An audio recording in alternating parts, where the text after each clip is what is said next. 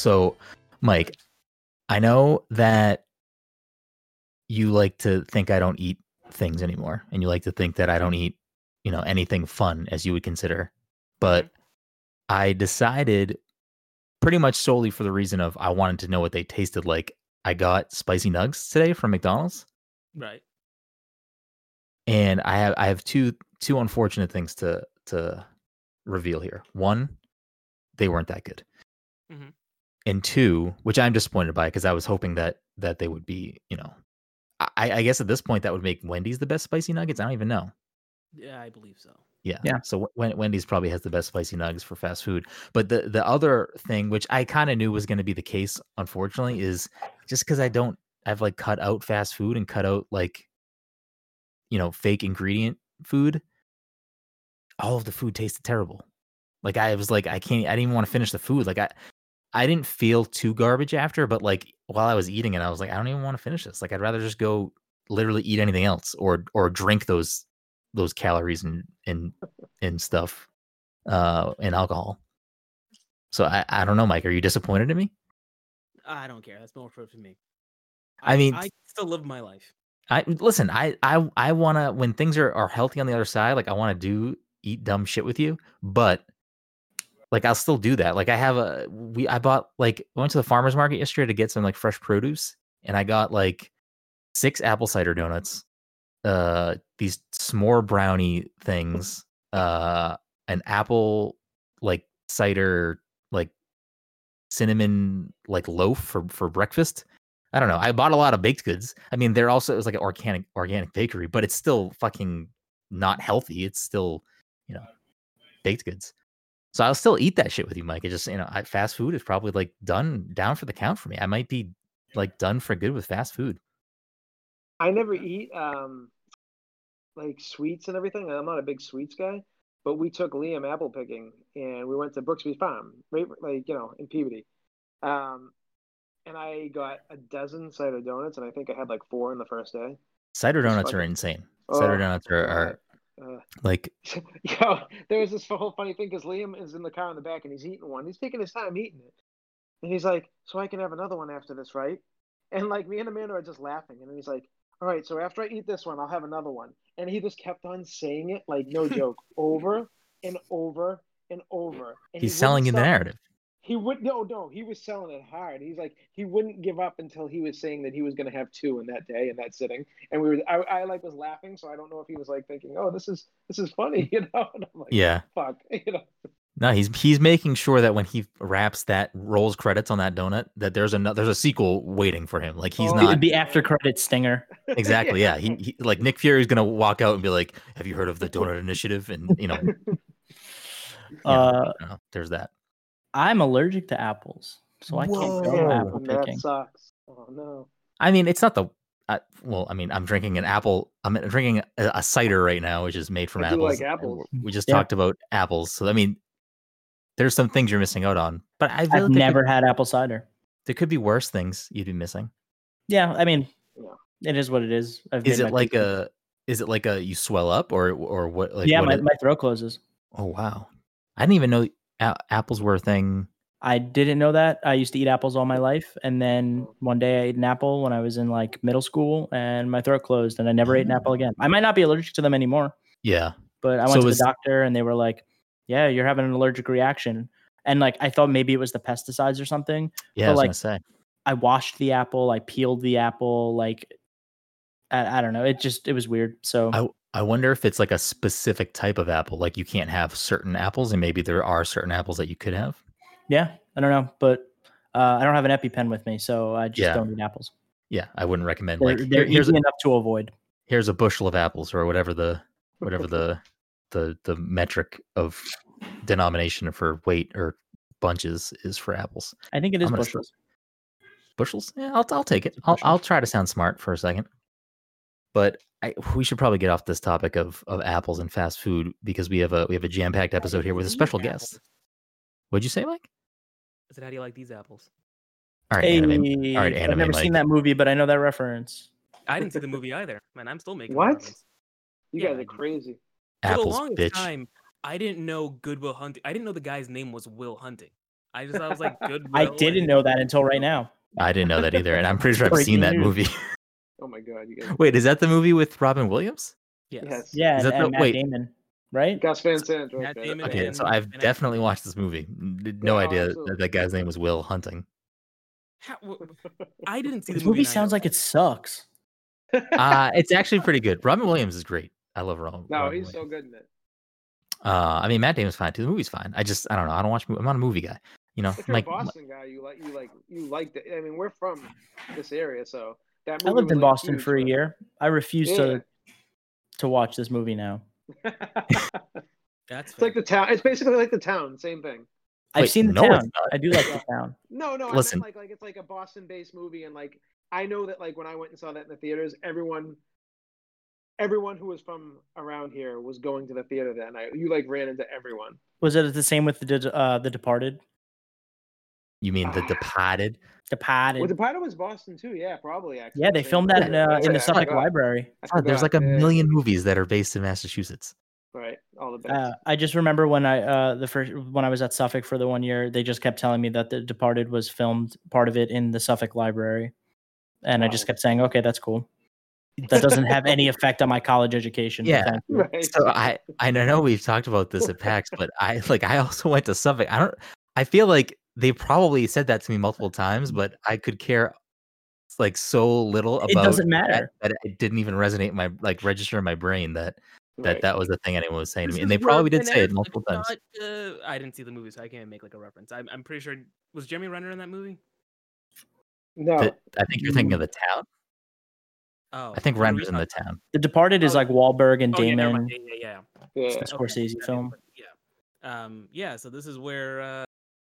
What scenes were in that movie that were in the Suffolk? I don't fucking know. I don't. Yeah, fuck if I know.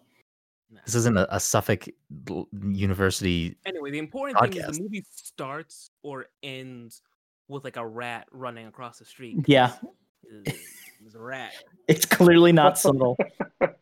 So I mean, so is this movie like shot for shot Endgame basically?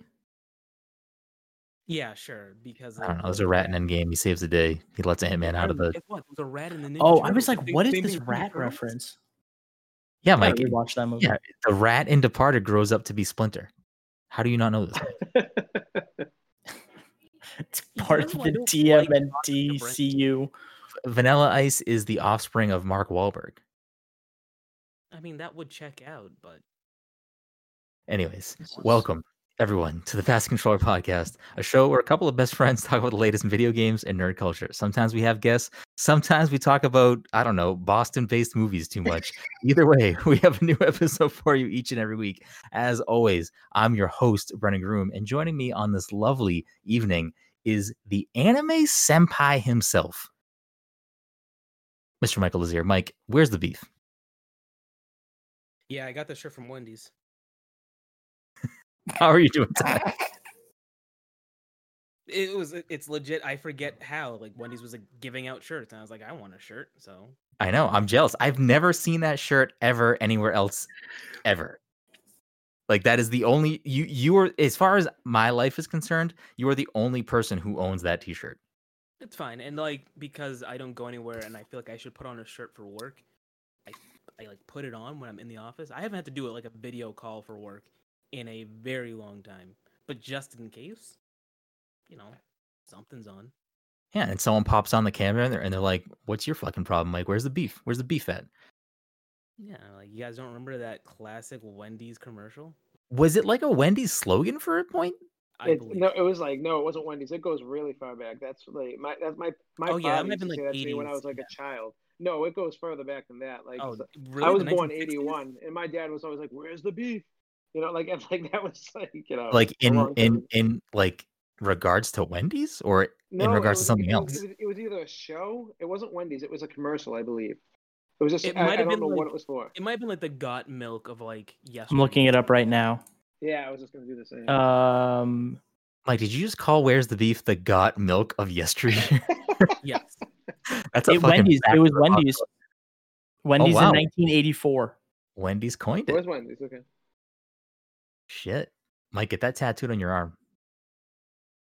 That's I've so been funny. so wishy-washy on tattoos because I know I'm the type of person who would get something and think it's hilarious for like a week, and then after that, I'm like, man, I wish I could change this. What Um, was this? and that, What and that is 100% something that I would be immediately like bored with 45 minutes after. Oh, absolutely. What was the Facebook status that you scrolled by and it was an inside joke that you just like 10 years later don't know what the I fuck you were would have, talking about? I mean, I would have to look for it again. Like there was a couple of them that I looked at, and then I would have to Google the actual line itself, and then like I would, it would pull up like a quote from a show I used to watch. Like, oh yeah, that makes sense. Without going down this rabbit hole too far, there was a stretch of time where like when Mike's birthday would come up, I would click, if you go on Facebook, you can like click on see friendship and it just shows you the two, Oh yeah, like yeah. you and that person's like history. I would do that and I would like look through certain things and like anytime it was Mike's birthday, it would always be like a very specific type of thing I would write on his wall. So I would like keep that tradition up for a long time. But recently I went through and went like real far back on there and it's like some of the stuff just in general that we would say publicly on Facebook is very weird. Like it's just Oh yeah. Mhm. like it's very weird that it would be like, Mike, what are you doing? You want to come over and play Smash Brothers? Like it would be like let's like initiate hanging out through. I don't know. It's just like weird. And conversation. Facebook Messenger wasn't a thing, so you were just writing like on his wall for anyone to see, Yes. so Right. everybody knew what you were doing. Like, Yeah. but It's that was so just odd. what you did. It was Yeah. so weird. It's so bizarre because like I couldn't even imagine doing that now so publicly. Like we clearly had access to phones. Like I don't know why we weren't just texting each other that information. Like I don't You know. wanted everyone to know that you were making plans. You That's wanted a good point. you wanted everyone to real. know. He's got a good point. He's got a really good point. Yeah. So like Are you- I'm Are you scrolling laughing through because my Todd put on Facebook- glasses? Oh, that's actually really good too. No, Oh. I'm scrolling through like my Facebook trying to find like an old status that I could point at and be like, yeah, I don't know Oh what that God. actually means. And so let me preface this by saying for like a long time, Facebook statuses, they were always framed in like such a way like your name was there, and then like your stats would just be like a line that followed your name. So I would always set my stats so my name would like fill in a spot in a line. So like if there was a quote or something and someone's name showed up in that quote, I would put my status so that way my name would kind of fall into where that other name would show up. That's all I'm saying. Or like if there was a pronoun, doesn't matter. Point is, I'm looking at my statuses and I see one that just says, "Heard Shalazar the Wizard has a super duper big dick," and I laughed really hard at that. I mean, I know what that reference is. Anyways, so like, I okay. I got that reference, but the other ones, I'm still looking for like one that I don't. Yeah, understand. find a banger in there while I introduce the rest of the people. Also, and and here's a good one. here we go. Smokes much weed, he farts weed smoke. That came up the other night on fucking Overwatch. But it's there from 2008.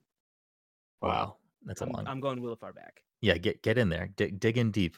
The anime like Mike looks very angry. By the way, I don't know why you have such furrowed brows. I'm so mad we don't all have an anime character. Yeah, how did you do that? Mike has all these filters installed. Is there an easy way to share that information, Mike? Oh yeah, it's super easy. It's just I don't know why you guys never do it. I mean, Todd can't because he's not on a capable thing. Mike's having too much fun. Also joining us this evening is the former Overwatch fiend, Mr. Action Bang Bang Shoot 'em Up, Todd Gary. Todd, how are you doing tonight? I'm good. You're getting tired of that intro? No, it's fine. I need to alter it because you're like a completely like you fell off the fucking wagon and then like rolled into the street and got hit by a car. Like you are back in Overwatch hard.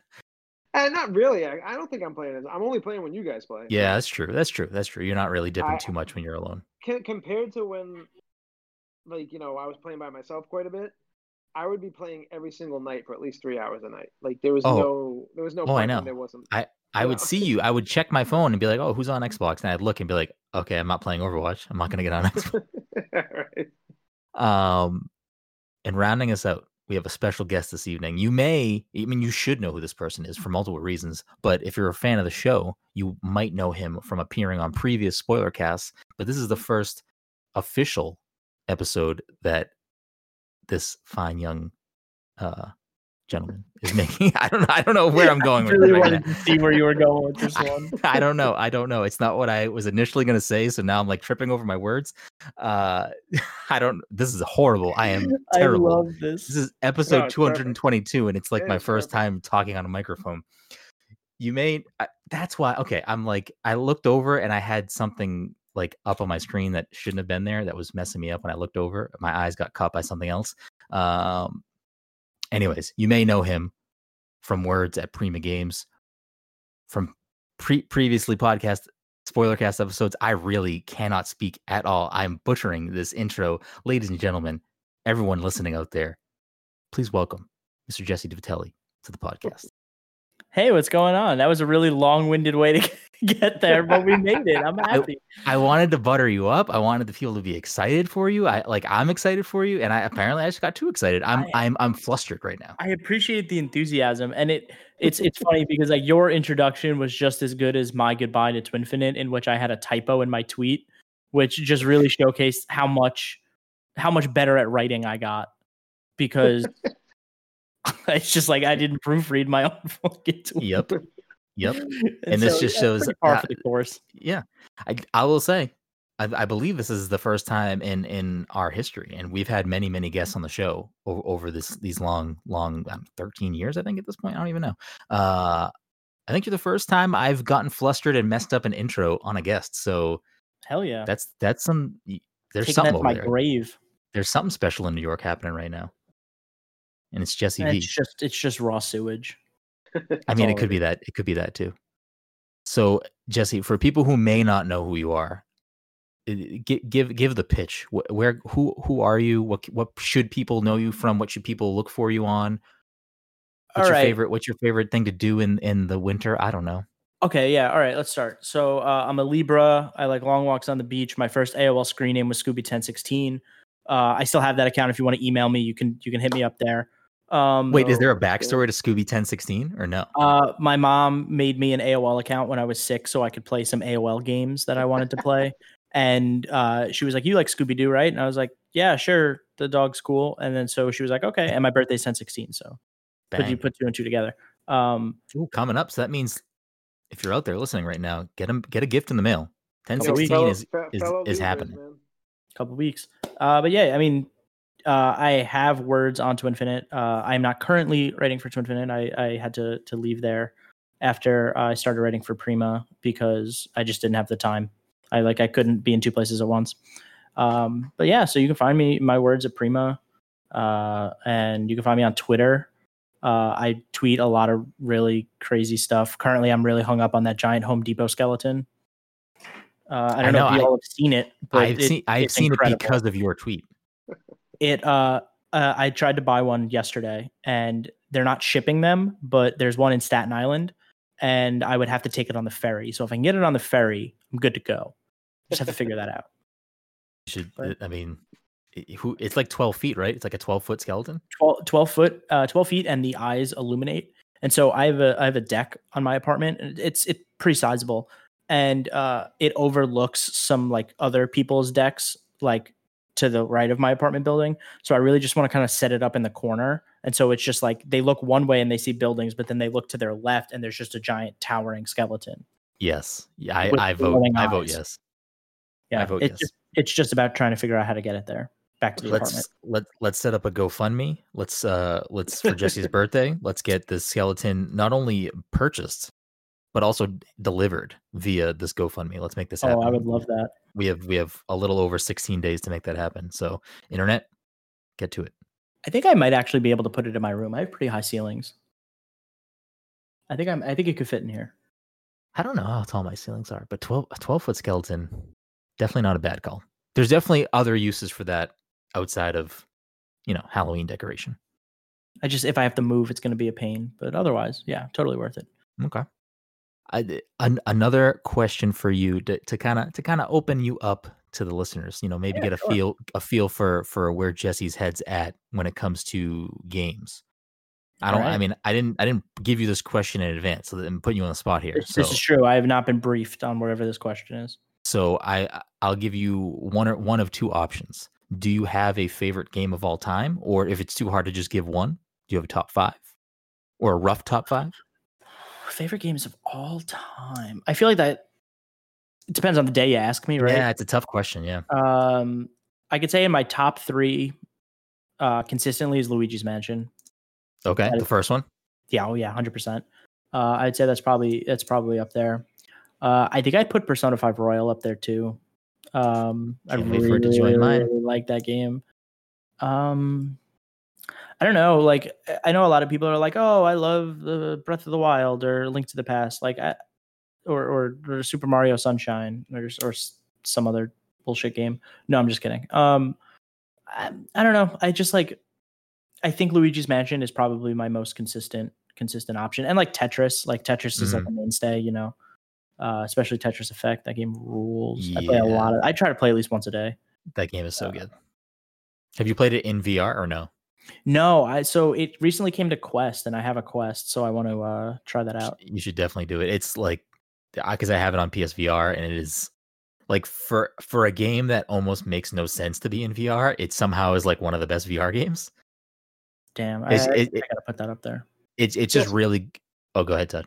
No, I was gonna say, do you like your Quest? Because I'm actually planning on getting the Quest 2 when it comes out. Yeah, I mean, I love my Quest. If you're looking for like extremely low maintenance VR, just something you can literally just put on your head and just go, it's that 100%.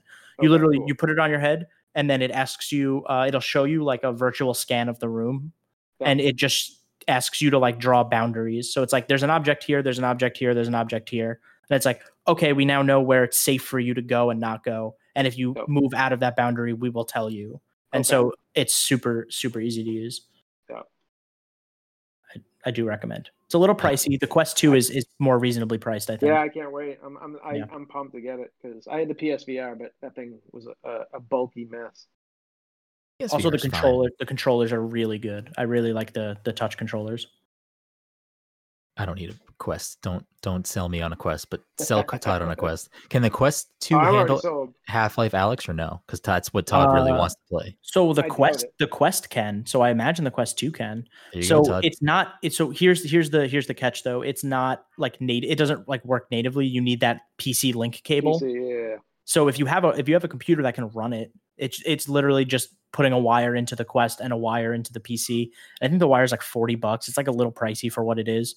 But yeah, it's just about plugging a wire into the PC and downloading it on Steam. Cool. I mean, if that's the case, then I'll probably get a Quest. Forget about the PS5 and the whatever the other one, Xbox Super X, Death by Daylight or whatever. Yeah, you got it. Wait, Mike, why do you need a Quest? What is not on PSVR that you need on Oculus? Literally the wireless, all that wireless fucking. Yeah, but is there a VR game that you're like hankering for? Not hankering for, but I would definitely try out Half-Life if I had the opportunity. Todd, he just wants to get it so he can play Half-Life and be like, "Wow, Todd, this is the best game I've ever played in my life," you can never play it. I'm sure it is a great game, and I mean, or I could do like Beat Saber, like custom tracks. Yeah, I'm in the midst of trying to figure out how to do that. I've been in some talks with some people, and they've been kind of showing me how to do it. I will say though, I don't know how well the Quest runs, Alyx. I haven't watched videos or seen anything, so I would do a little bit of research. Listen, my MO for the longest time has been to purchase a product and then do research after I've already committed to buying it, and like I'm not gonna put the effort into canceling. I'm like, okay, so this was actually a bad choice, but it's coming to my house anyway. Might as well make the most of it. That's exactly how I do everything. Yep, yeah. That is Mike's life in a nutshell. I think I'll be like, Mike, why don't you cancel it? Mike, why don't you return it? Nah, I mean, it's already here. Like it's just put it right back in the mail. It's not even like it's already here. It's like I literally just pressed, process payment, and then I'm like going into Google, like Googling the actual product itself. I'm like, okay, this is what I'm getting myself into. You're you Googleizer, Mike. Can you hear people yelling in my apartment right now? I can hear general noise, but this is a special episode. Listen, there a car will drive by Mike's house and it will sound like a fucking plane is Car, taking it's a off. fucking- Or okay, yeah, I was gonna say it's a motorcycle. everything's fine here. This is a laid back show. If listeners have a problem, you can at Jesse Vitelli on Twitter and tell him. Don't worry, my son's gonna be home in like 15, 20 minutes, and like he's never up this late, so we'll see what happens soon. Yo, get him on the show. Ask him what his favorite game of all time is.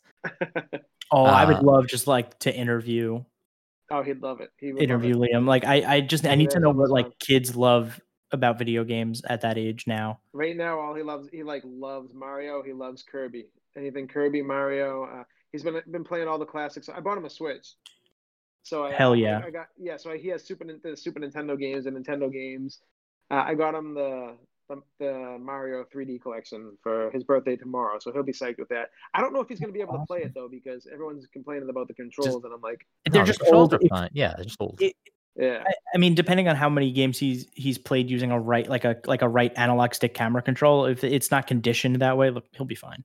So he made it all the way through 3D World with like a little help from me, but like yeah, so he's getting like way better at games, but it was hard at first because he'd want me to play it all the time, and I'm like, all right, buddy, you play. So now I think he'll have fun with 64 and Galaxy, no problem. I think he'll be very aggravated with Sunshine. 100%. I'm sure. But I've learned this week that a lot of kids love Kirby. I didn't know this, but I've talked to a couple other people who have kids, and they're like, yeah, no, my kid loves Kirby. And like Super Kirby Fighters 2 or whatever. I don't want to jump ahead if that's in the news, but that came out or whatever, and people seem stoked on it. Yeah, it's basically Kirby Smash. Yeah, he beat Kirby All-Star Allies in like 3 days. That's like he's obsessed with Kirby, and he'll. Oh yeah, well so did I. Yeah, right. I thought the game was terrible. I'm like, I didn't think the game was that good, and he was like, but he loves anything Kirby. Hell yeah! Like try to. Kirby games are fine. I mean, Kirby games are what they are. They're not necessarily difficult, I would say. Like if you want to like 100% it, there's definitely some challenging stuff to be tucked away in there, but I mean Kirby games are fine. But I do like Kirby. But yeah, I've actually, you said that, Jesse, I've noticed a few other people I know that also have children that play games, and like Kirby is up there. I always wondered where the Kirby fans were. I found them. Right, exactly. Yeah, exactly. They're there. Oh, Kirby! I did love Kirby growing up, actually, too. Kirby was my dude, so I can. I played the N64 game and I liked it a lot. I don't know if that one's well received or not, but I really like that one. I think a lot of people do like that, Crystal Shards. I never had Crystal Shards growing up, so I barely played it. I rented it from like Blockbuster or something. It's definitely, I have like the 25th anniversary of Kirby on Wii, and it's on that collection, so I may have like popped in it then, but I don't think I actually ever beat it. But I think people do have a fondness for that game. I like a lot of the old Kirby games. Actually, Kirby, one of the 3DS Kirby games was very good. I can't remember. Triple Deluxe. I enjoyed that a lot. Yeah. Same. Yep. I think people also liked Planet Robobot, but I did not play Planet Robobot. Yeah, I hear about Triple Deluxe and Epic Yarn a lot. Those are the two that I hear a lot about. Yeah, you know what? Epic Yarn was actually pretty good too. Was good. Yeah. I didn't play the 3DS like updated version, but I did play it on the Wii. That game was. Was it the Wii U? Epic was. No, I think it was the Wii. I bought a 3DS and I maybe played like 3 games on it. It's my biggest hole in just like great game, so like a platform of great games. It has so many good games. Todd, don't you fucking slander any. He's a man of fine taste. He probably enjoyed the Vita more like myself, you know? Nope, never had a Vita. Yeah, Todd, no one enjoys the Vita. Get out of here. My 3DS is right here for some reason. I don't like care for hand. Like I barely play my Switch hand. Oh my god, I'm just not a handheld person. I've only docked my Switch once. I play like I just literally always played handheld. It's basically my handheld console. I play all my indies on it because I love playing indies handheld. To quickly prove how little I play handhelds, just I have a desk with junk in it behind me. I can't wait. I'm very excited to see what's in here. Jesse is reaching into his desk. We're gonna see some things. We're gonna look at some show and tell here. Switch Lite, turquoise, baby. That teal is nice. Just sitting in a drawer like that I don't use, just it with a bunch of trash. How dare you? How dare you, sir? I'm not calling it trash, by the way. I do enjoy the Switch. I don't play it handheld. It was a very poor purchase on my end. Yeah. Oh man, yeah. See, like I like a game like Dead Cells, Hades, like those games are like I could never picture them playing another way than playing it handheld. It's like all I want to do is play it on handheld. I want it like close to my face and something about indies on my handheld. It's my Switch is my indie machine plus all the bonuses I get from the Nintendo games that are great. Yeah. Hell yeah. We get it, Todd. All right, we get it. You love the Vita. Apparently you love indies. Get out of here, you liar. You're a Tell me more goddamn about liar. Uncharted Golden Abyss. Yeah. Todd, name 5 good Vita games. No, don't do this. This is gonna take forever. No, you And do this every time. I know, because it's a garbage fucking system. I named the only Vita game I know. That was my reference. Todd names Vita indies that are available elsewhere. So No, that's like where Mike's I gonna play pull up his broken Vita right now. Oceanhorn, that's one, right? Chasm, that's another. For Todd, it's like Severed. Spelunky, Hotline Miami. Those are all games I could only play. Oh yeah, like, I did see like I did back see then. Hotline Miami on a Vita in a recent AAA video game. Yep. Yes, right. Yeah, right. Tomorrow is Last of Us Day. I don't know why that's a thing, but that's a thing tomorrow. Oh, is that tomorrow? I believe so, yes. I thought it was today. I think it's tomorrow, but the official Naughty Dog Twitter account decided to share information or things today as well. Okay, bye Todd. Bye, Todd. Anyways, quick housekeeping stuff so we can get to the actual meat and bones of the episode here. This episode of the Pass the Controller podcast. What, Mike? So what meat and bones of this episode? We have nothing to talk about. I mean, we'll make it up as we go. Yeah, we'll make it up as we go. We'll manufacture some news and some topics on the fly. This episode of the Pass Control Podcast is sponsored by our good friends at Goodnight Fatty. If you're in the Salem, Massachusetts area or the North Shore on a Friday, Saturday, or Sunday, and you need yourself something sweet, something tasty, something delicious up in your belly, you can hit up Goodnight Fatty in person, or they'll deliver it right to your house. You don't have to leave your house. I am not leaving my house right now. I'm trying to stay indoors as much as possible. So you're telling me that I can get fresh, hot cookies baked to order, delivered to my doorstep, and no one has to touch me or see me or talk to me or breathe on me? Sign me up. Get me some cookies. On a Friday from 4 to 10, Saturday from 2 to 10, Sunday from 2 to 9, you can get yourself some hot, fresh cookies, a rotating offering each and every weekend. Let me tell you, they never disappoint. Except for when there's nuts, because I personally don't really like nuts in my cookies. But the cookies are still good. I just don't like nuts. That was a pointless thing to say. And if you need some, so if you're gonna send me cookies, don't send me them when they have nuts, because I'll stare at them and I'll begrudgingly eat them when I finish the other ones. And if you want something to tickle your fancy on a Sunday morning, they got you covered with Chubbies from 8 to 2. Get yourself something sweet, something savory, something spicy. They got some nice coffee, some Dream Cream if you want a little something bonus in your coffee in the morning. But they're a local business. They're good people. They're good to us. So support your local business when you can. And when you do head down to Goodnight Fatty, let them know that Pass the Controller sent you. A few other housekeeping things. The PTC Movie Club for September is wrapping up. We were gonna talk about it today, but with some scheduling issues, Todd wasn't able to watch the movie yet, so we will be talking about that next week. So you get one extra bonus week if you. Wait, who gets to pick the next movie? Is it you? Me, motherfucker. Shut up. Well, can we skip to me? No. So yeah, you have an extra week to watch Mission Impossible 5 Rogue Nation if you for some reason want to watch Mission Impossible 5 Rogue Nation, Mike's pick for September. I watched it this morning. It's a movie. It's an action movie for sure. Yeah. And if you missed our PAX online panels, which Jesse, our esteemed guest, was on one of these lovely panels. Both of those panels are now up on YouTube and up on our podcast feed. So if you want to watch the video version, the audio version, you want to see what you missed out on live on Twitch earlier this month, you can check those out. But anyways, let's roll. Oh, go ahead. You got something? No, it's just like, fucking hell yeah. Number one. Let's do it. Rolling right into our topics this evening. Actually, before we even get to the main topic, besides Hades, because I think all of us are playing Hades or have played Hades recently or whatever, is there anything else on your gaming agenda this week, Jesse? Anything you've been playing recently you want to chat about, or you don't have to? Yeah, I'm trying to think. Like Hades. We'll get into Hades, I assume, at some point. Yeah. I did see credits on the game, so I kind of put that away like midweek. I mean, like Among Us, like everyone's kind of been playing Among Us here and there. We played Left 4 Dead 2 yesterday.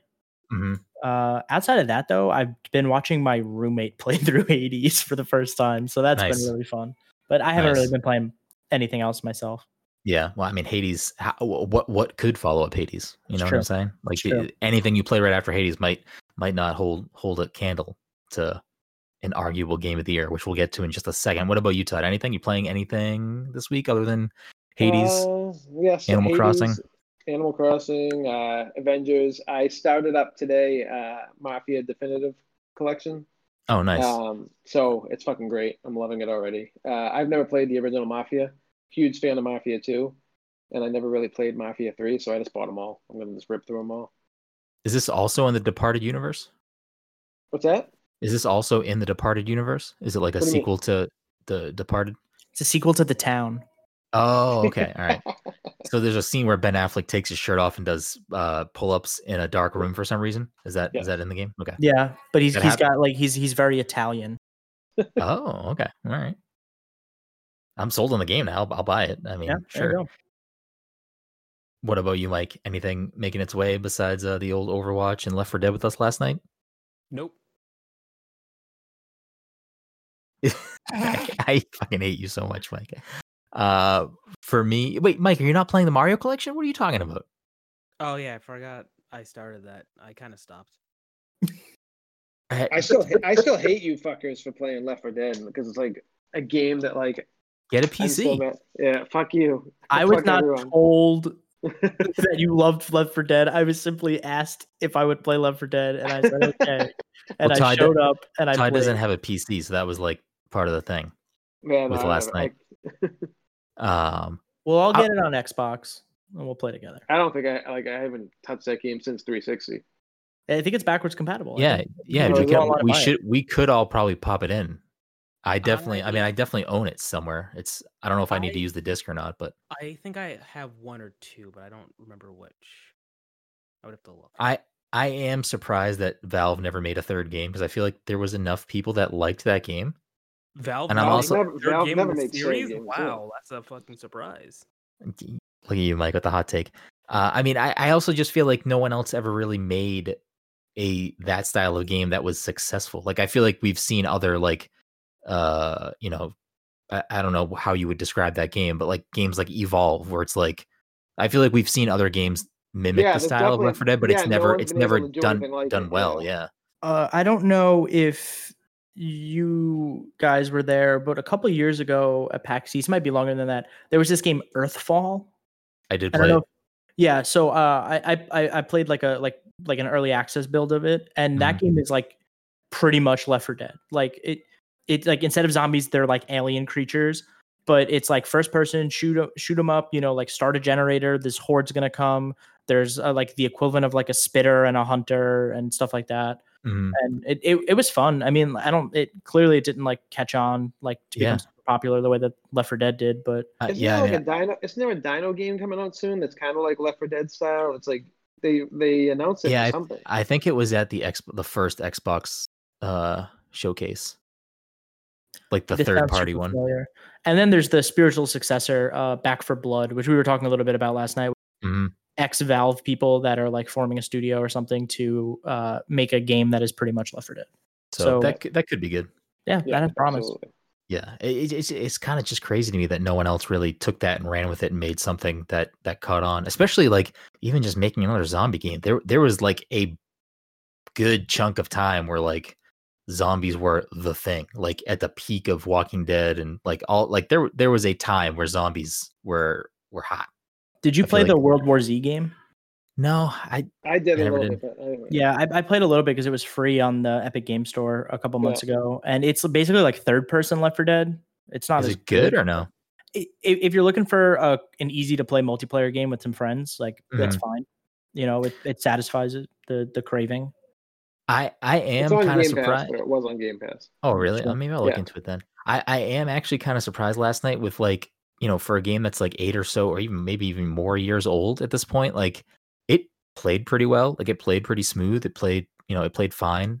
Clearly definitely an older game, but I was surprised at how much fun we had. I would definitely hop into Left 4 Dead, for a random session again at some point. Like that was a lot of fun, and we were playing like kind of new content. Yeah, Like exactly.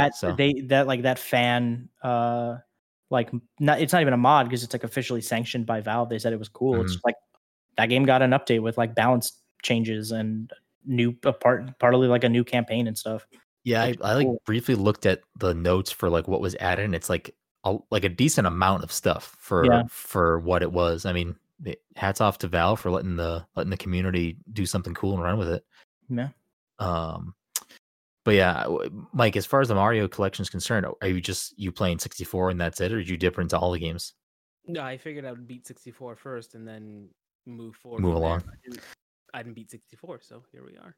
So that was my plan too. I finished Mario 64 over the week and I loved it. Fantastic. Still holds up. I think it's a great game. I mean, definitely a little bit of dust on those wheels. It's came out in 1996, but for it being that old and for being what it was at the time I think it still holds up pretty well. I was really excited to start Sunshine, get a fresh take on Sunshine. It's not a good game. It's just really not a good game. Thank you. Like I want to love Sunshine. I didn't dislike Sunshine when it came out. Like I don't have like I wasn't one of those people who was like Sunshine's a garbage game. Like it was never my favorite Mario game. But playing it now, I'm just like really just want to go to Galaxy. So I started playing Galaxy last night. I'm like, oh my god, this is a fantastic game. And Sunshine is not a fantastic game. It's crazy how wrong you are. It's just weird. Sunshine has some of the worst Mario level design. Yes, it's so bad. Bad. I'm trying to figure out what really is not clicking with me for Sunshine, and it's not Flood. Flood is fine. It's flawed. It's not perfect. It doesn't function great, but it's the Mario platforming itself is not good. It might be the worst Mario platforming. It is just there's something about controlling him that is off. And in almost every other Mario game, controlling Mario feels great in every Mario game. Like I don't think 64 feels great. Again, when you open that collection this weekend and you play all. I mean, Galaxy's fantastic. You don't need to play Galaxy to get a refresher. It's fantastic. But play 64. I mean, yes, it's old. It came out in 1996. It was like really the first big, open world 3D platformer. Sunshine. I don't know about Sunshine. I'm gonna finish it. I'm gonna try to finish it. I believe. Just admit that you're not good at the game, and then you don't have to. You can, see, no, it's not. Don't play the lily pad level and tell me that's a good level. Yeah, I mean, I like the level is like the one I have not beaten. I know I haven't beaten that lily. It's brutal. That game has very bad level design, and it is sorry you don't like Soul Style, right? It's not. Listen, if a Mario campfire, when the game came out on the GameCube. And like years later, I would always say like, yeah, Sunshine's one of the hardest Marios, but I don't think it's one of the hardest Marios because it is a hard game. I think it is a flawed gameplay mechanic game, which makes the game hard. The game fights you at every corner. Like Mario doesn't jump the way he should jump. He doesn't move the way he should move. It's very, very clunky. I don't know. Like it's weird because it's designed. It's a Mario game designed around always having a power up. Yes. Like most Mario games are designed without power ups, and then you get a power up, and that's what makes it exciting because you can suddenly bypass all these parts. But everything that game is designed knowing exactly what you're going to have at all times. And yes. And so it breaks it in a weird way. That's why the best parts of those games are the ones where they take Flood away, not because Flood sucks, like you said, but because it knows you're just doing straight platforming. And that track is a banger. That track is a banger, but like so much of the other things in that game are like not like when you I don't know. I don't want to turn this into like a hating on Sunshine session. No, it's just if you can't get past it, it's fine. You don't have to hate on the game though. I need to get 50 shines to beat the game at the bare minimum. My goal is to do that. Me and Amanda had like 75 and like we still couldn't reach up to the sky, I feel like. We had like I legitimately think you need like 76, don't you? I looked it up. I looked to see what the bare minimum was. It's 7 shines. You have to beat Shadow Mario in every world. Okay, that's probably what it is. Yeah. So like you can't like compensate in one world with another. Like you have to hit, I think 7 in every world because that's when Shadow Mario Whoa. shows up. That's disgusting. I'm probably not going to finish that game. Noki Noki Bay is one of the worst levels in Mario history, and I will stand by that. Which one was Noki Noki Bay? It's the one with that the the one poison with- water and the eel. It's the I one don't where you know. got to clean the eel's teeth. It's that world. I barely. It's like the shell people. Is that the one where like you're running on the beach and like the birds are there? And No, that's Gelato Beach. It's Gelato Beach. Jesse's a fucking uh, Super Mario Sunshine savant over here. I know a lot about Super Mario Sunshine for a game that I absolutely despise. A Noki Noki Bay is like, it's like the water is like poisonous. It's like purple, and then you have to like jump through the waterfall, and then there's the whole level where like the eel comes up and you got to clean his teeth. Okay, no, I do now remember that. That level Okay. Is sucks. that the one you get to by looking directly into the sun? Yes. Okay, there it is. Spoilers, Mike. I got You wanna do to. a I think spoiler cast for Sunshine. for like a 15-year-old game. yeah, I'm gonna start it tomorrow. that'll be a 5-minute spoiler cast where I go, this game fucking blows. Don't play it. Todd, can you make Liam write or just talk a review of Mario Sunshine? Yes. You know what I'm gonna do? I'm gonna film some stuff of him when he starts playing it. I think. Oh, shit. I would love to see Yeah, someone's I will. brand new reaction to that game. Brendan. Yeah. Because will. you're using the HyperX microphone, send Todd your Yeti and just have him record Liam just talking, playing the game. Sure. I mean, that'd be fantastic. It would get the most views on anything we've ever done, I would imagine. Right. It's actually good content. Get a load of hot dog fingers. Get a load of hot dog fingers. I love that. Jeff Bakalar can monetize his kid. We can start monetizing children. Let's do it. Do it. Absolutely. Make it happen. We'll get a I don't whole like the lot. way I phrased that. I just want to go on No, record it's fine. saying I don't like listen, that. That's fair, but honestly, kids are moneymakers and like just fucking get that money because they're not getting taxed for it. They're children. No one's gonna. The IRS isn't gonna come after. No one's gonna come up. You're not gonna tax a child. Mike, you're onto something. Anyways, we're dangerously dipping into not talking about anything on the agenda tonight and running into this episode at full speed. So before we get into the big topic, the last thing that I wanted to touch on was Hades, because Todd's loving Hades, I'm loving Hades. Jesse is got his flag in the ground for Hades as Game of the Year, and I don't think he's incorrect. I think Hades should absolutely be in that conversation. But since you're the guest and since you've been playing Hades did you play it on Steam first? Yeah, Like, I've been early playing. access? I've been playing since the day the game came out, Nice. like early access. Yeah, So I I've been mean, keeping up with it. what are your? I guess I don't know. Wherever you want to go with Hades here. What do you want to? I mean, let's talk about Hades. I love Hades. So, first of all, I was super excited when they announced it for Switch, and then they announced all that cross save stuff. So I was like super pumped on that. I was like, cool, I can bring it over to the Switch. I can just that's have huge, it on the Switch. And then like unfortunately that stuff got pushed back. It wasn't ready for launch. Or Oh, whatever. it's not available yet. Oh, I didn't. The cross save stuff is not. They said by the end of the year. But I was super excited. I think it was only last week when they had that Nintendo Direct partner showcase or whatever, and they were like, it's out today, and everyone's like, oh, Hades on Switch, and I'm like frantically searching. I'm like, does that mean 1.0 started today? Does that mean the ending is in the game? Because that's what I want to know. Because during early access, there was no end in the game. There was no ending. So Okay. when you finished a run, they would make up like a funny little story, like Zagreus like tripped on a pitchfork and it impaled him, and then he ended up back in the underworld. And then like a screen would come up and say, be like, congratulations, you beat the game. Like, we haven't added the true ending in yet, but in 1.0, like you'll see the like where the story goes. And so once 1.0 came out with the Switch, I got back into it immediately, and I had been playing, a couple weeks prior, like a ton. And I think what that game does for the roguelite genre is super important. Like, I don't want to overemphasize it, but like kind of like how Breath of the Wild changed the Zelda formula a lot, right? Like it kind of was like suddenly this new innovation on an open world, a very like classic trope. Mm-hmm. Hades is doing that for the roguelite genre, right? Like so many times, like there's either no narrative in a roguelite or there's narrative that's kind of pushed to the side or whatever. But Hades really like, it's like, no, we're going to reward you for dying. We're going to give you story at every turn. We're going to flesh these characters out.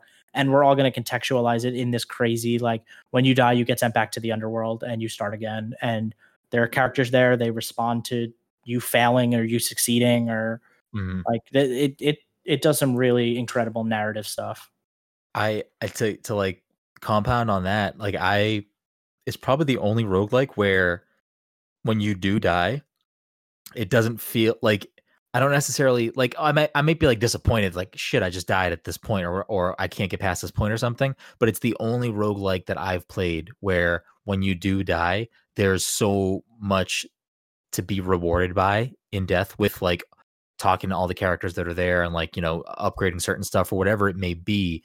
Like it's so fleshed out in those ways that like I think I struggle to find another roguelike that I've enjoyed, like a Dead Cells or like something else that I would ever put above Hades. Like I think Hades, like you said, is kind of like the new benchmark for roguelike games.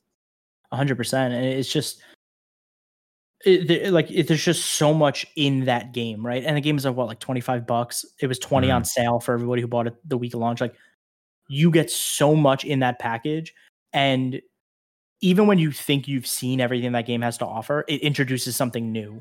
And like, I'm talking to people right now who are going through it, and they're like, "Oh yeah, I'm super close to finishing it." And I'm like, "No, you're not even close to finishing it. Like, finishing a run does not mean that game is over by any stretch of the imagination."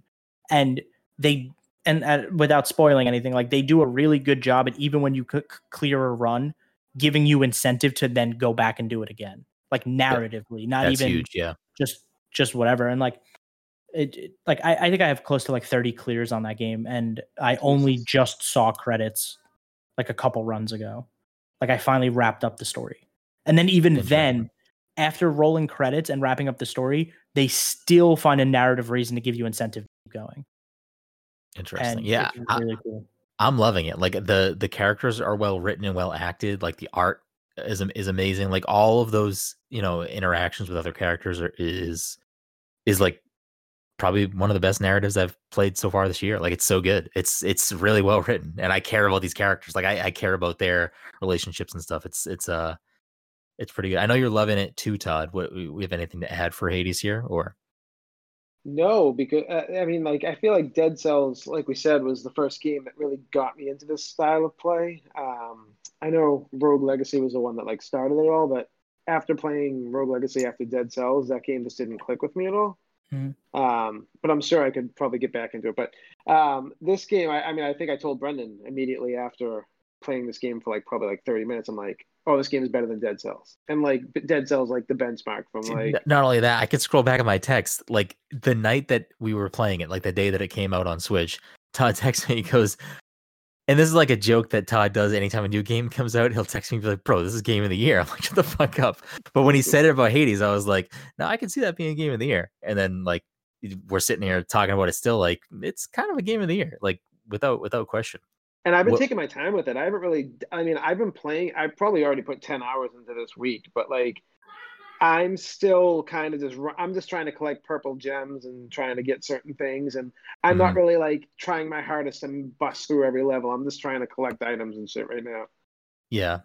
I think it handles progression really well, both with the narrative and with like your unlocks and abilities and stuff like that. Like I think all of the things that a typical roguelike does, where there's some form of progression. Like Dead Cells had some form of progression. Like when you died in Dead Cells, you didn't start completely from, ground zero. There were certain things that, carried over and stuff like that, where I like the way that Hades handles it. And I don't want to like, I think Dead Cells is great. I think Dead Cells is probably 9 out of 10, 10 out of 10. Like Dead Cells is a fantastic game. I'm not trying to sit here and be like, Dead Cells sucks. What? What? But I do think that, kind of just to go off of what Jesse was saying earlier, I think that Dead Cells. I think that Hades is like the new benchmark for these types of games. And I think Supergiant has an amazing catalog of games. Like I think they're like one of the best indie studios. Like they seem to not miss. They're very good at their craft, and they seem to do something different every time they make a game. So I'm definitely excited to see what Supergiant decides to do next, because they seem to be able to tackle pretty much any genre they want and knock it out of the park. So what a killer year for roguelites. You got Hades, Splunky 2, Rogue Legacy 2, Risk of Rain 2. Like there's just some incredible Monster Train. Like there are just some really, really great roguelites out there. And I tweeted this, I want to say maybe a couple months ago, but like I think it's becoming my favorite genre. I think there's just something so nice about being able to hop in and hop out. I agree with that.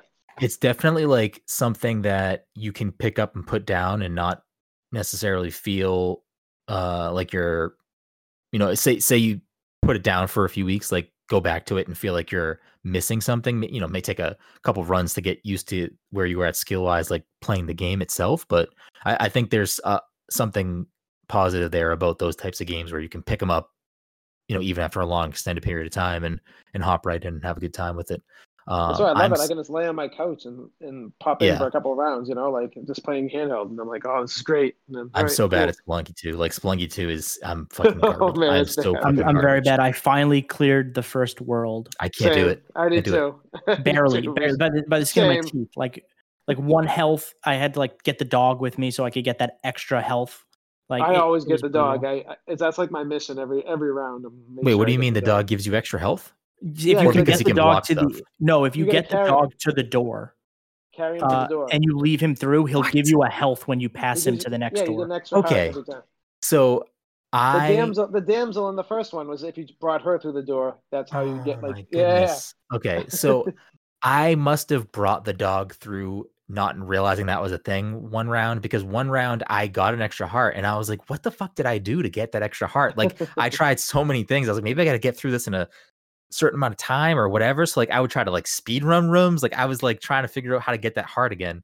And now I know it's the dog. Splunky 2 is a game all about systems that they don't explain. It's on you to just kind of explore and test things out. Absolutely. Which like isn't necessarily a bad thing. No, not at all. It's what makes that game special. Yeah, I agree. Yeah. What happens? What is the purpose of? Because I don't know shit. Like I played Splunky 1. I don't remember anything about Splunky. And Splunky 2 just came out, and I'm so bad at it. What is the purpose of like if you kill someone and bring them to like that altar to sacrifice them? What does that do? Or is it different for everything you do? It's different for everything you do. You're like basically appeasing like a god. I don't know their name. But I've seen like different tactics in Splunky, not in Splunky 2, because I've only encountered the altar like once or twice. But I know if you like sacrifice enough people, and you could do multiple enemies like on the same altar, you'll eventually get like rewarded with something. Yes. And I don't know if it's an item or something, but a lot of Splunky is like secret finding. So I think like to get to the secret ending of Splunky 1, you need to do the altar thing because it gives you a key to unlock like a secret door like 2 levels later. Like it's stuff like that. Like it's super, super specific. And it's just like the community trying to figure out what these things do together. I do like it. I'm so bad at it. I'm terrible at it. It's a just game. So funny though. It's like you'll be like doing so well. I'll be like, I'm on 1-4. Yes. Then all of a sudden you take one step and you get hit by something. Then you get hit into another thing. Then you're just dead. You're like, then you land on spikes and you're done. Yes. Oh, cool. That is like how 95% of my runs go. I'll be doing good, and then one thing will hit me, and then it's just an avalanche of bad things happen immediately. I'm like, oh, fantastic! I have to start over again. They do mitigate it. I will say, as you kind of get further, you can buy essentially like checkpoints. Yeah. Like you'll pay money to a character in the game, and they'll dig you like tunnels to shortcuts. So eventually you'll be able to start at like World 2 or World 3. Like you don't have to start at World 1 every time. Okay, that is very good to know. Yeah. I need to sink some more time. I've only played it for a couple hours, so I haven't put too much time into it. As it was a very frustrating morning the day that I decided to play Spelunky in the morning. It was a day I didn't need much coffee. I'll tell you that. The blood was flowing. Every time I'm on PlayStation, I see Todd's on Spelunky too. He loves that game. That's right. It really is. I guess spoilers for anyone listening who hasn't listened to the Indies panel from PAX. Spelunky was one of Todd's picks for top 10 indie games of all time. Todd loves Spelunky. Got all three. Spelunky deserves to be there, but so does Outer Wilds, and I'm still upset. So it's so funny you say that. So I'm big into Outer Wilds right now. I'm doing like a couple runs a night. I'm doing like 2 to 3 runs a night, and I am loving it. I didn't realize how good that game was. I didn't play it before that, so now I've never played it. Oh yeah, Brendan, you asked me my favorite game of all time earlier. Outer Wilds is in that top 3. Like That's I that am soundtrack is sitting so good. next It to is the good. soundtrack. Like I'm holding it right. Like I have it within an arm's reach at all times. Well, It's so good. It's so funny because I sent Brendan. I'm like, Brendan, something about this game just gives me straight anxiety sometimes, but it's a good feeling and I like it and it's weird. But like, there's that planet you land on with the water with like the Giants first time Deep. yes, when you land on it the first time, it's like stressful and it's like, what is like, it's very intense. And now like the flight controls starting off are so like confusing, but Yeah, now you I could have just set that on autopilot for the most part. yeah, it's so easy now they though. make Like it. it's so easy. Yeah. It's like a piece of cake now. So now I'm really starting to dig into the game, and I'm really, really, really liking this game right now. It's a I re- game that I was so excited for. I was so excited. There were so many people hyping it up. It's Annapurna, right? Publisher. Publisher, yeah. So it's like Annapurna, does a lot of games that I love. So excited for it. Played it, and it just did not connect with me at first. I need to play it again. I need to give it a fair I think second it shot. will. Yeah, I think it will. I click. try to describe this game to people as a perfectly crafted because every part of that game works in tandem perfectly with every other part of that game. Like everything is so tightly knit on that loop Mhm. that you know exactly what's going to happen when, because the only outlier in that game is you. You're the only thing that changes things in that game. And so it's never random. Like everything that happens in that game happens very specifically at a very specific point. It's just about learning those cycles. And the only tool that game gives you is like knowledge. It's on you to figure everything out. And I've yet to see a game be able to accomplish that the way that game has. And I just give it love I need to give it an actual Do it. fair shot Yeah. at some point. There's so many. There's always too many games. Too many games. Is Hades your current game of the year, or just in that conversation for you, Jesse? It's my current game of the year. Yeah, it'll definitely be in that on that list, that short list for me at the end of the year. It's fantastic. I think especially the way that game wraps up. It starts strong and it ends strong. I think it has two very like good bookmarks. That's good to know. I'm kind of with Todd on it. I'm loving it. I like pop into it almost every night since it came out. But I'm like not in a rush to finish it. Like I kind of want to milk it. I kind of want to soak it in. Yeah. It's a really good. I play my Switch a lot in bed. Like I play my Switch all day, but like usually before I go to bed, I always play my Switch, whether it's Animal Crossing or something else. And lately, it's been like staying up till 2 playing Hades because I'm an idiot. But it's so satisfying. I'm just trying to get there's those the when you look in the mirror, the one the darkness, the mirror of talents. Yeah, I use the one that brings you back like with half health. Death Defiance. Yeah, I have that. Yeah, I use that too. Well, I'm like that. My goal right now is I'm at like 340. I'm trying to like rank that up, and you need like 500 to get like the first rank up on that. So wait until the next rank up. Yeah, I'm sure. It's just like, but it's incredibly useful. It's incredible. Yeah, I'm sure. Yeah, it's a game changer. Mike, do you have any interest in Hades or no? No. Not even all those handsomely drawn characters. No, but then again, like, despite the fact you guys were definitely talking about Hades just now for like the last 10 minutes, and I wasn't paying attention, I don't actually know much about the game, so like, I don't really care. It's a top-down isometric roguelite with Greek gods. Yes. Okay. You can be Poseidon is your uncle. like it's pretty much cool. Guys, you can't just throw Greek gods at me and think I'm gonna care about it. Like, there's a reason why I didn't care about the Percy Jackson series, and it's because I think there's a lot of reasons people didn't care about it. There are a lot of reasons. I hear it's actually really good. I think the movies didn't do the books justice, from what I've been told. Right. But like, I don't care that much. All right, Mike. Sure. Excuse me, Mike. I didn't know you weren't about that life. I wanna play God of War at some point, but they were using the Roman gods, were they not? That was Norse mythology, no? The new one is Norse, yeah. The new one's Norse, but the original God. It starts with the Greek pantheon. It's Greek gods. Wait, so he's fighting Ares. Is Ares the Greek version? Like his good girlfriend in the game is Aphrodite, isn't it? So here's the thing. I always forget, like, I know Mars and Ares are both the god of war, but I forget which one's Greek and which one's Roman. Ares is Greek. Ares is Greek. All right. Well, then there you go. So, I mean, I want to play God of War, but that is the You want to play the old ones, or you just want to play PS4 God of War? I don't know. I'll give whatever a shot. I think one of them isn't the newest going to be on. Was it going to be on PS Plus? The PlayStation Plus collection. I don't. Well, Yeah, but is now- that not only is that on PS4 as well when that drops, or is that only going to be a PS5 thing? I don't know idea. I have no idea. So, Mike, unless you're buying a PS5, I mean, you can just borrow my God of War. I can leave it on my. It's, drive It might by be and on get it. PlayStation Now if you use that free. listen, just the idea of me having to like walk over to my PlayStation, take Persona out, and then put the game in is just like exhausting to me. I don't even care that much. Hell yeah.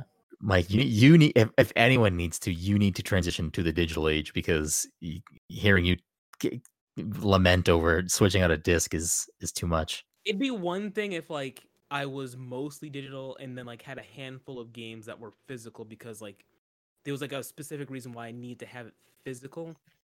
This fat fucking cat. He's like 20 pounds. It'd be one thing if that were the case, but it's more like at this point, I still have mostly physical games, and I don't play a lot of them. So what ends up happening is that I will take out one for a whim or whatever. Like, I'm gonna play this game for a split second, and then I have to go back to another game. And Yeah, Mike, those damn whims of fate.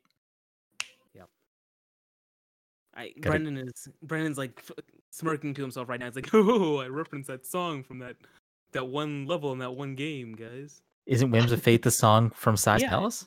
Yes, it is. Yeah. All right. Come on, Mike. Yeah.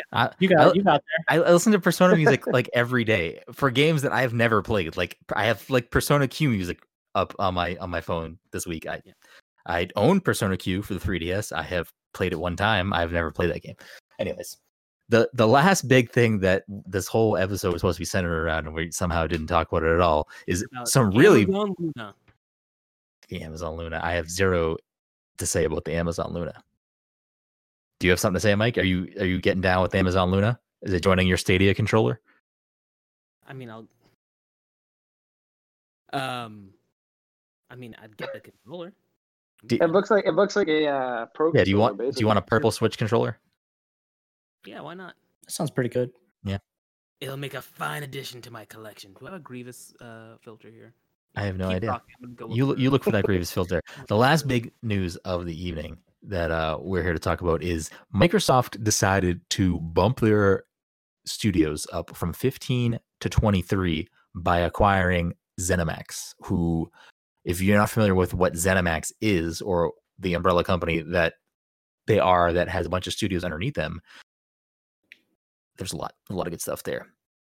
Microsoft dropped $7.5 billion in cash to acquire ZeniMax, which gives them Bethesda, id Software, ZeniMax Online, Arcane, Machine Games, Tango Gameworks, AlphaDog, and Roundhouse Studios. And if some of those studios don't resonate or mean anything to you, what they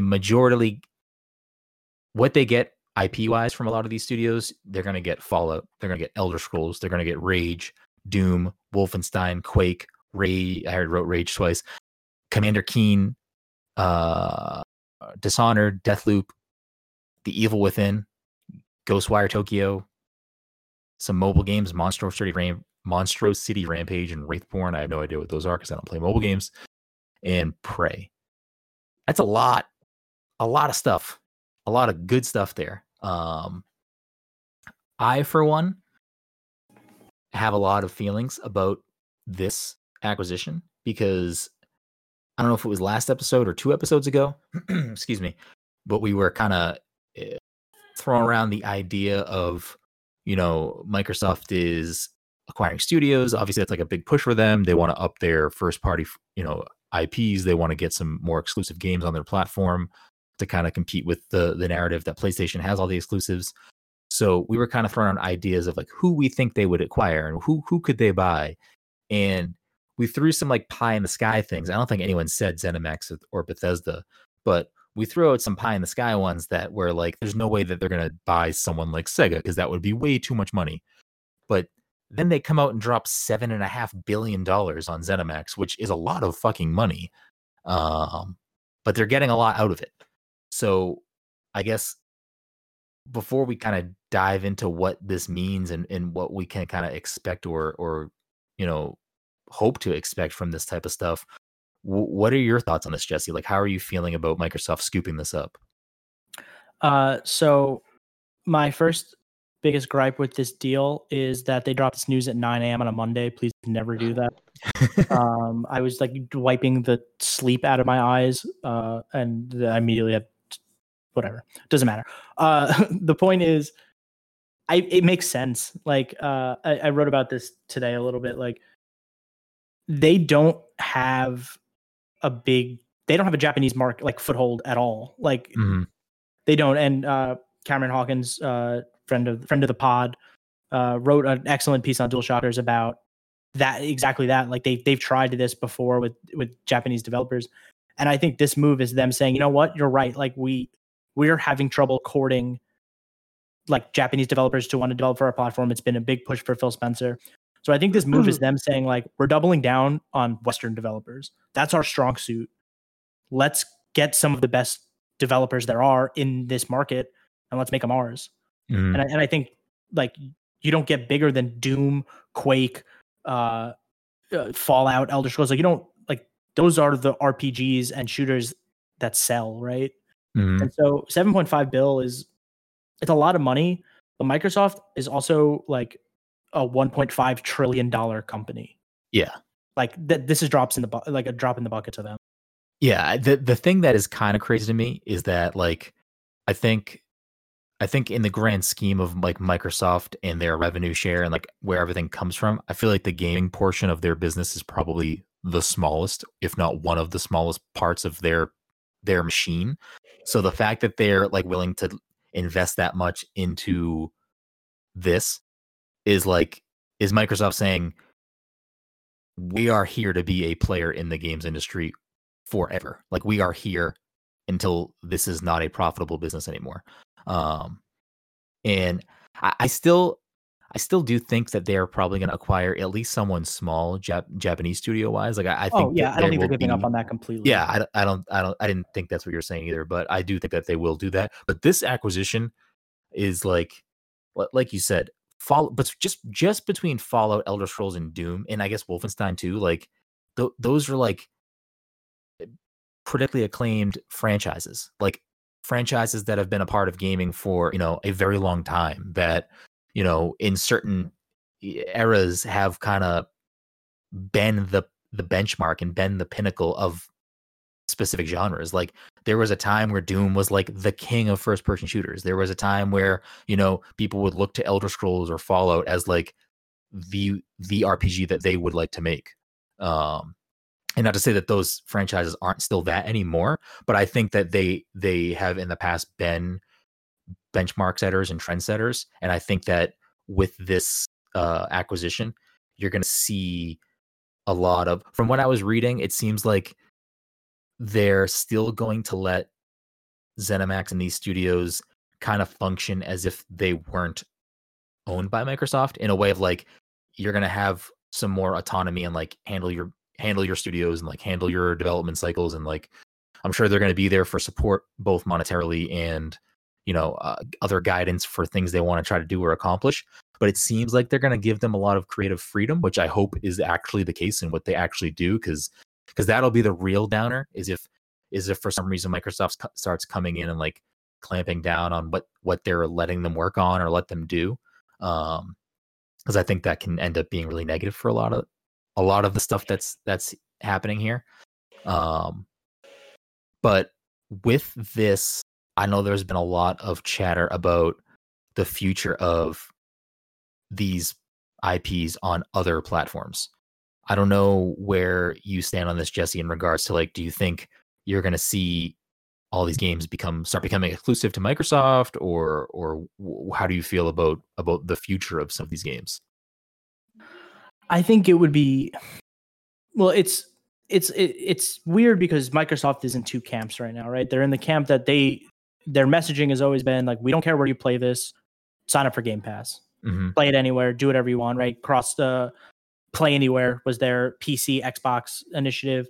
So they've been very forward about like they push the cross-play thing a ton. Like they're very forward in thinking in that regard. But also like when you think about exclusives, right? You think about your exclusives are there to bolster your platform. And so you think like, okay, well, they've scooped up all these developers. Now the obvious thing is to make Elder Scrolls and Fallout exclusive to an Xbox. Where like, I don't think they would do that. Not because like, oh, they'll make more money if they put it on everything. I just think it completely goes against all the messaging that they've been doing. And I think it would burn a lot of the goodwill they've built over the last half of this console generation.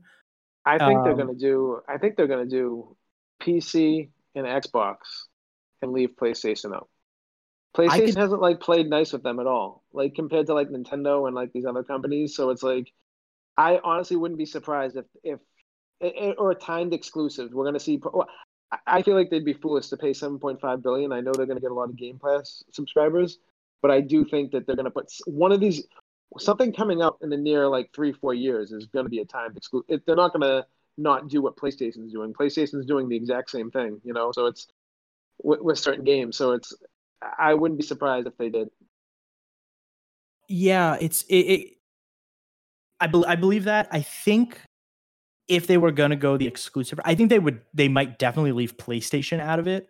But the relationship with Nintendo that they've been Nintendo and PC they won't touch. With Ori coming to Switch, Will of the Wisps came last week in that same direct with Hades. Like, I think the rumor was always Game Pass is coming to Switch, right? Like that was always kind of the thing that was kicking around for the last couple of years. I wouldn't be surprised if they still ported like Doom and Wolfenstein like they have been over the Switch.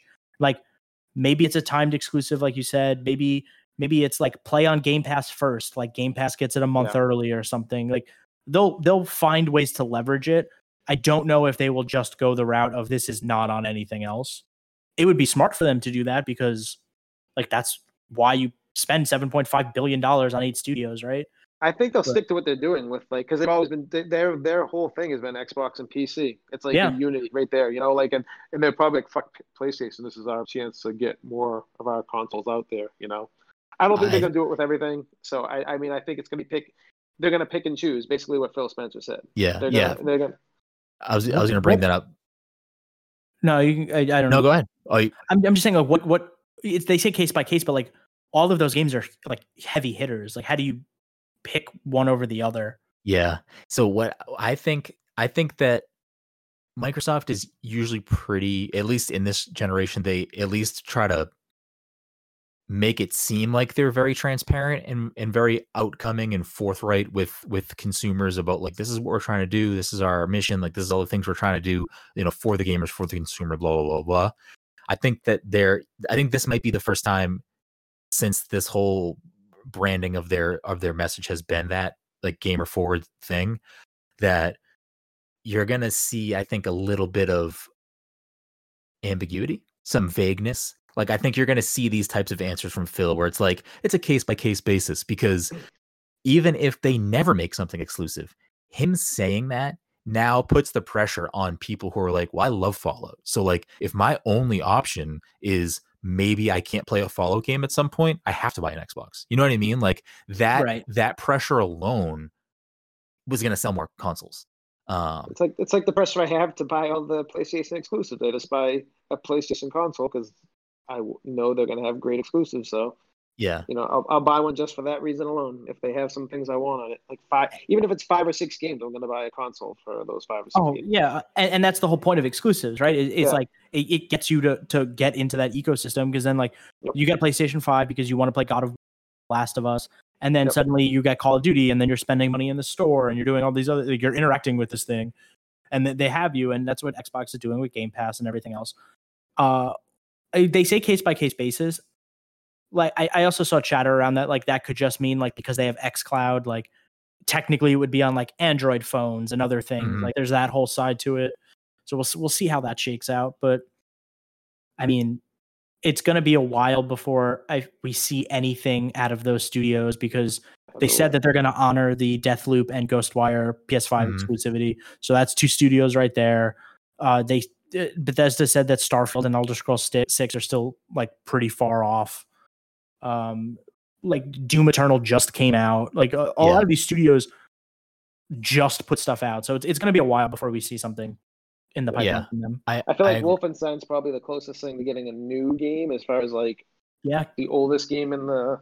I think that's probably the oldest one out of all of them. Maybe what's it called? Are they done with Arcane's game Dishonored? Is that series done? So the Arcane is working on Deathloop right now, and that's going to be PS5. But I correct me if I'm wrong, but I think Arcane has like 2 studios. Because like one studio did Prey while the other one was doing Dishonored, I think. Oh, that makes sense. Okay. So there might be something else to show.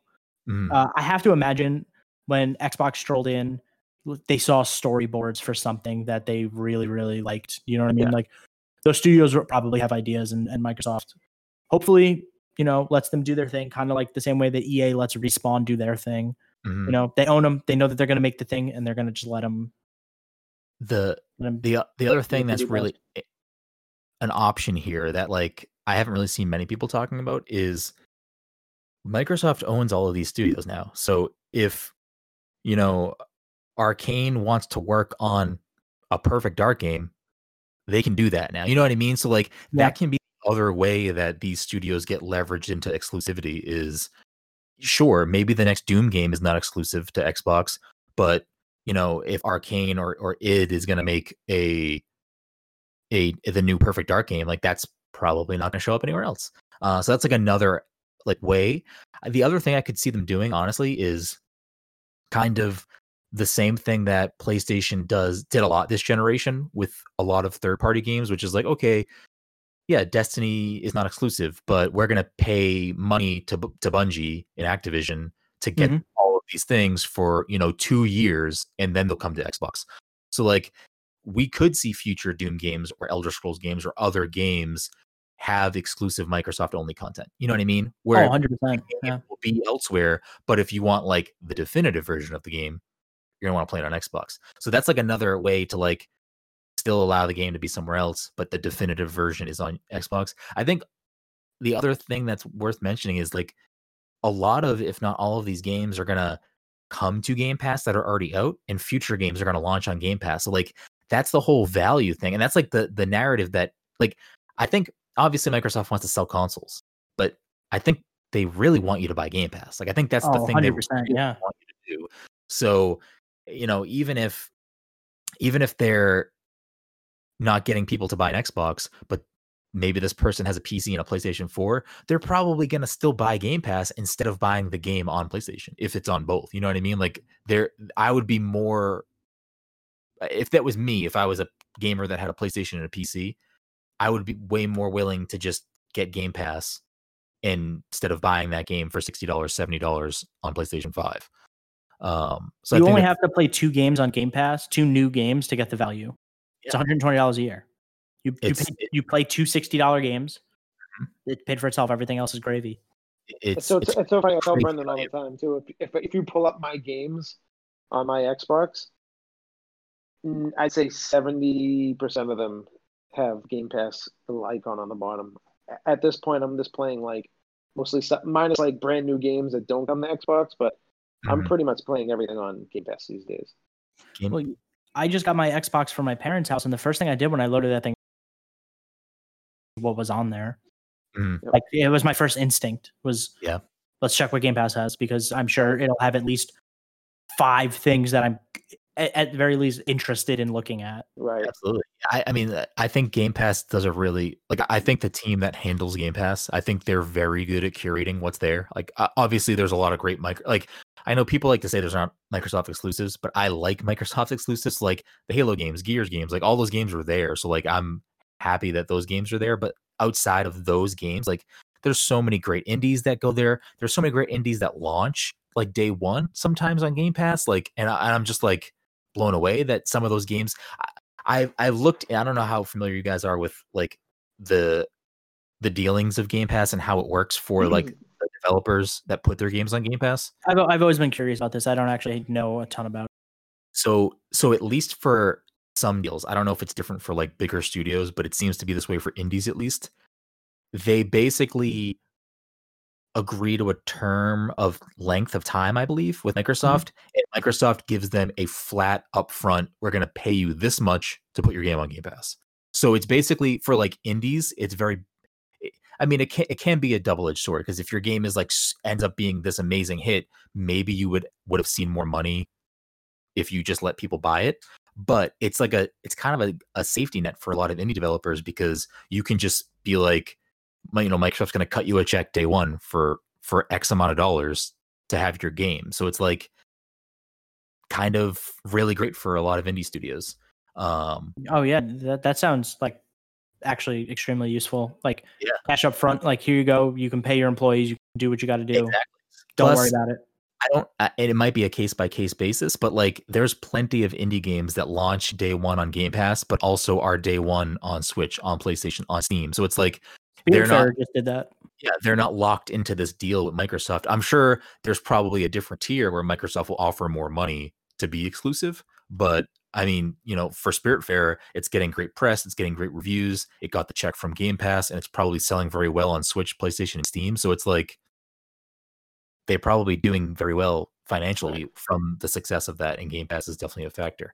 I don't know why we went on that tirade of Game Pass, but I think it's important. A lot of people don't know that. Yeah. I think we'll definitely see certain games with at least timed exclusivity. It may be not even a full year. I mean, Ori and the Will of the Wisp came out earlier this year on March 11th. March. Yeah. And it didn't come to Switch until September 17th, and it's not on PlayStation. I don't know if did the first Ori come to PlayStation? I'm actually not sure.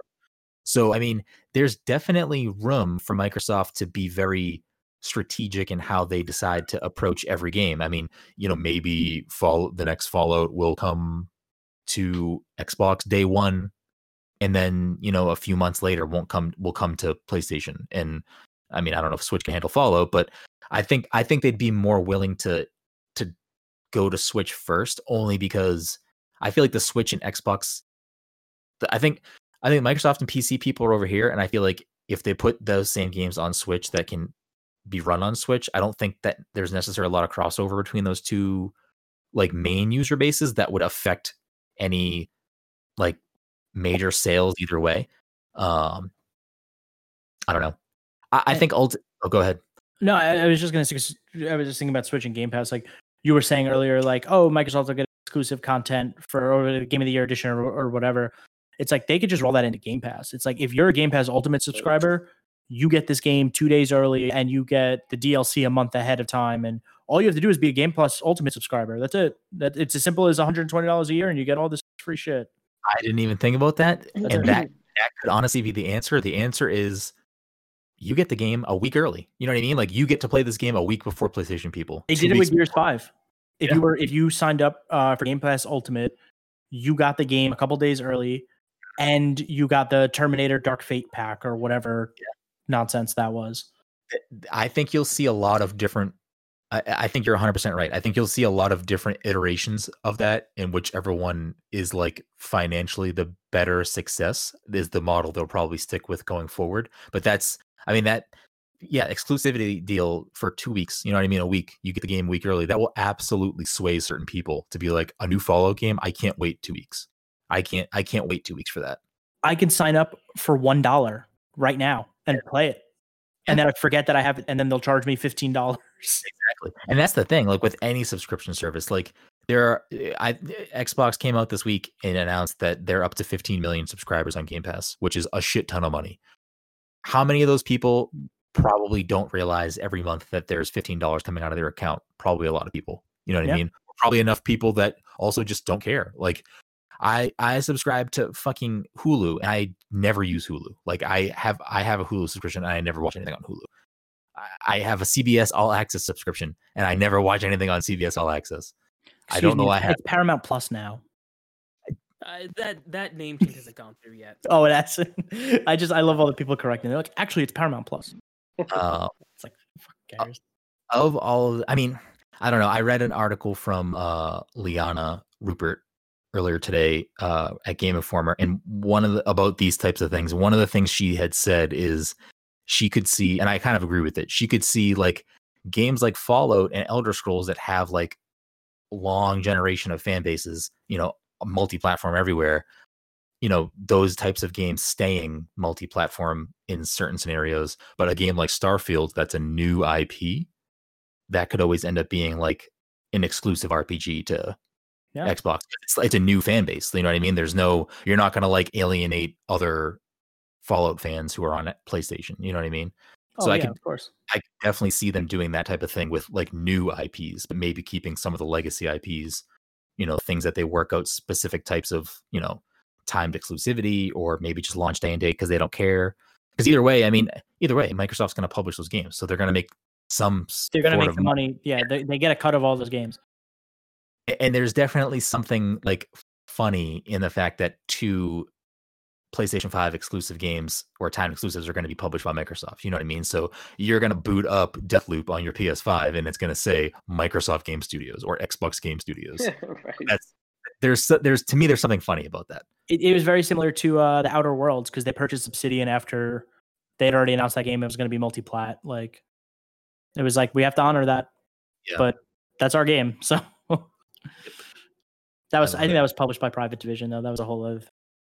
It's funny. And then the people calling for Fallout New Vegas 2 because Bethesda and Obsidian, which is Obsidian tweeted something out. They were like, they were like, did the happy face with the Koreans. I feel bad because Avowed looks awesome. I know we only got one like cinematic trailer, but I'm so hyped on that game.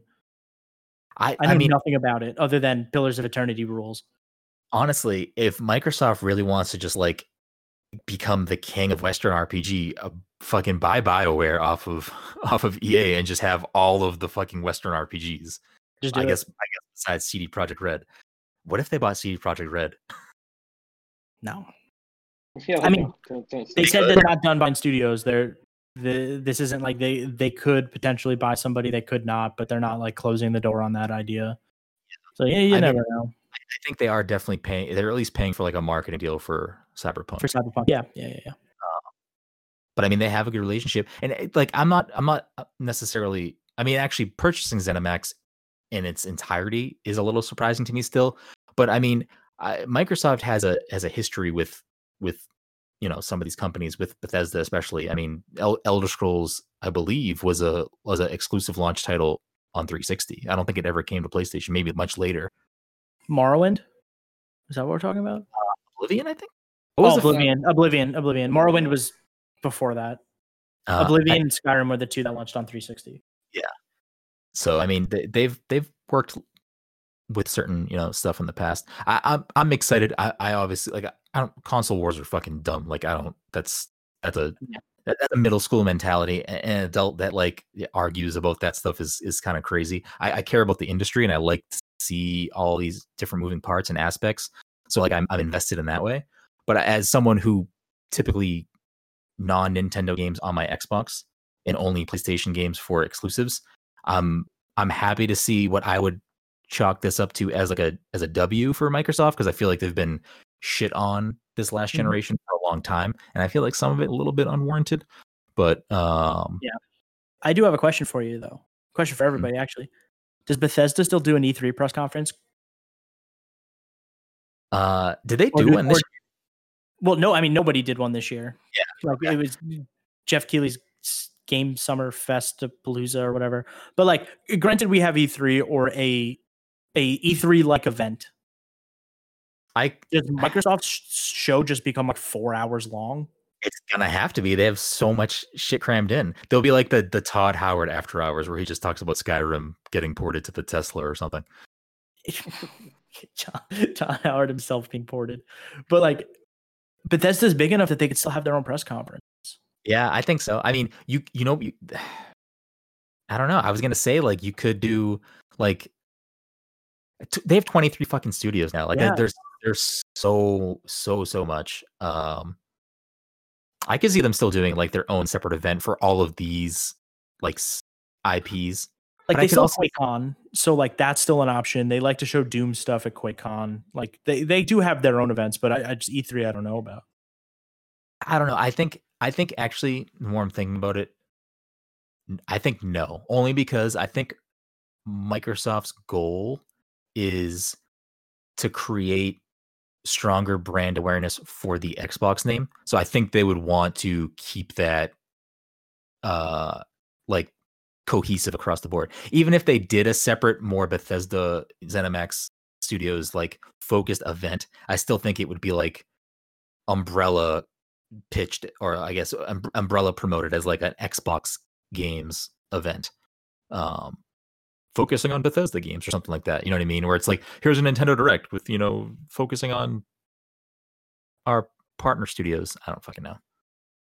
If you could see any of these studios make make an Xbox game with an Xbox IP, who would you want to see make what? So you're saying a Bethesda studio make a Microsoft IP? Yes. So like Halo, Gears, Perfect Dark, Banjo, Conquer, Sea of Thieves, Viva Pinata. I love Viva Pinata. That's a whole other discussion. I don't know. I'd love to see Arcane do something. I think that they're talented enough to really do something creative. I just don't know what IP I would give them. I think they could really revitalize Perfect Dark. I think they could do some interesting things with that. Yeah, they could. The rumor is that new studio, Perfect Dark, or a Perfect Dark successor. Not the Coalition. That's Gears. The Initiative. The Initiative, yeah. That was the rumor I heard, but I mean, we still have no idea what they're working on, so that could be it. Yeah, I just like, you know what? Give Arcane Recore. Okay. Let them just go wild with Recore. They could do something with that. I always wanted to give Recore a fair shot. Yeah, I never played it. It just looked cool, but I heard it wasn't great, and I feel like if anybody could build out a more interesting world, it would be Arcane. Yeah. Arcane is the one here out of all, obviously, like Bethesda and id, they are what they are. But Arcane and Tango Gameworks, I feel like the two of them have potential to like really make some incredible stuff with either existing Microsoft IPs or brand new stuff. I would be interested to see like if Tango Gameworks continues, like I would imagine they're going to make a new Evil Within at some point. So that would be like Microsoft having its own horror game. It's kind of cool. Hope so. Yeah, they have Shinji Mikami. They can do whatever they want now. Yeah, I mean that's kind of crazy actually. Ghostwire Tokyo, like I don't know, that game never did. The trailer for that never did too much for me. I need a deep gameplay dive on that thing. I need to see how the gears grind in that one. But it's definitely going to be interesting to see how this shapes up. I hope there's a lot of people that are this is going to have negative ripple effects. It's going to do negative things to the industry, but hopefully it doesn't start to spiral out into this. Microsoft and Sony are buying everyone, and there's like very little creative freedom and all this stuff. I don't think that's where we're headed just yet. I mean, I can definitely see that happening in the future, but I don't think that's where we're at just yet. But I guess that brings us up to the end of this week's episode. I want to first of all thank you so much, Jesse, for joining us. Sitting down. Thank you for having me. I really appreciate it. It's a long time coming. I mean, we did the spoiler cast earlier in the year, and it was like we need to get everyone on here again, just as regular guests. Excuse me. So I'm super super excited that you were able to come on, chat some good stuff. I mean, it could have been better. You're loving Hades. Hades happens to be the hot game right now that we're all playing, so I feel like it worked out real well. Worked out perfectly. Yeah, remember Fall Guys? I love Fall Guys. We could play Fall Guys. We could do that. Yeah, I have no problem with Fall Guys. I haven't played it since like week 2 though. Did the new season start yet? Not yet. I love Fall Guys. I think Fall Guys is a fantastic game. I've seen a lot of people say like Fall Guys is a flash in the pan. I don't think so. I just think that games like that, they come and they go. Like you don't necessarily have to play it every day for it to be something that you can pop back in and enjoy like a few weeks later. I think I love Fall Guys. Fall Guys is great. Port Fall Guys to Switch and I'll play it all the time. Fall Guys still has 50,000 viewers on Twitch as of right now. So it's doing fine. For an indie game where like they didn't even know it was going to be that big. They did zero marketing for the game. Like they did zero marketing because I follow the person that does PR for them or the PR studio that they hired for the game, and she was tweeting and she was like when everything was starting to blow up like crazy right before launch because all these Twitch streamers were getting involved, like bigger Twitch streamers. She was just like, it's wild to me that we've spent virtually $0 on marketing for this game, and it is turning out to be a fucking crazy game. The only marketing I ever saw for that game was in Devolver's own like directs. Like Yes. they had like 1 or 2 trailers. This game looks really cool. That might be fun. Yeah, and like obviously like they had a huge cool booth at PAX East, but that's like a small sample size. Like that's not indicative of the rest of the world. That's just like, people that have the ability to go to PAX East. That's crazy. Yeah, it is insane. But Jesse, for all the people listening out there, let them know where they can find you, plug all the stuff you want people to know about, anything you want to talk about. The floor is yours, my good sir. I appreciate it. First of all, I just want to thank you again for having me. We all talk pretty frequently, and it's nice to be able to come on the podcast and chat up some games. You can find me on Twitter at Jesse Vitelli, JESSEVITELLI. Like I said in the beginning, I'm talking a lot about the giant Home Depot skeleton right now. You can find my writing currently at Prima Games. That's just primagames.com. Nothing fancy. A lot of cool stuff happening over there. A lot of new ideas and stuff being floated around. Very excited to see where that heads. Otherwise, yeah, that's me.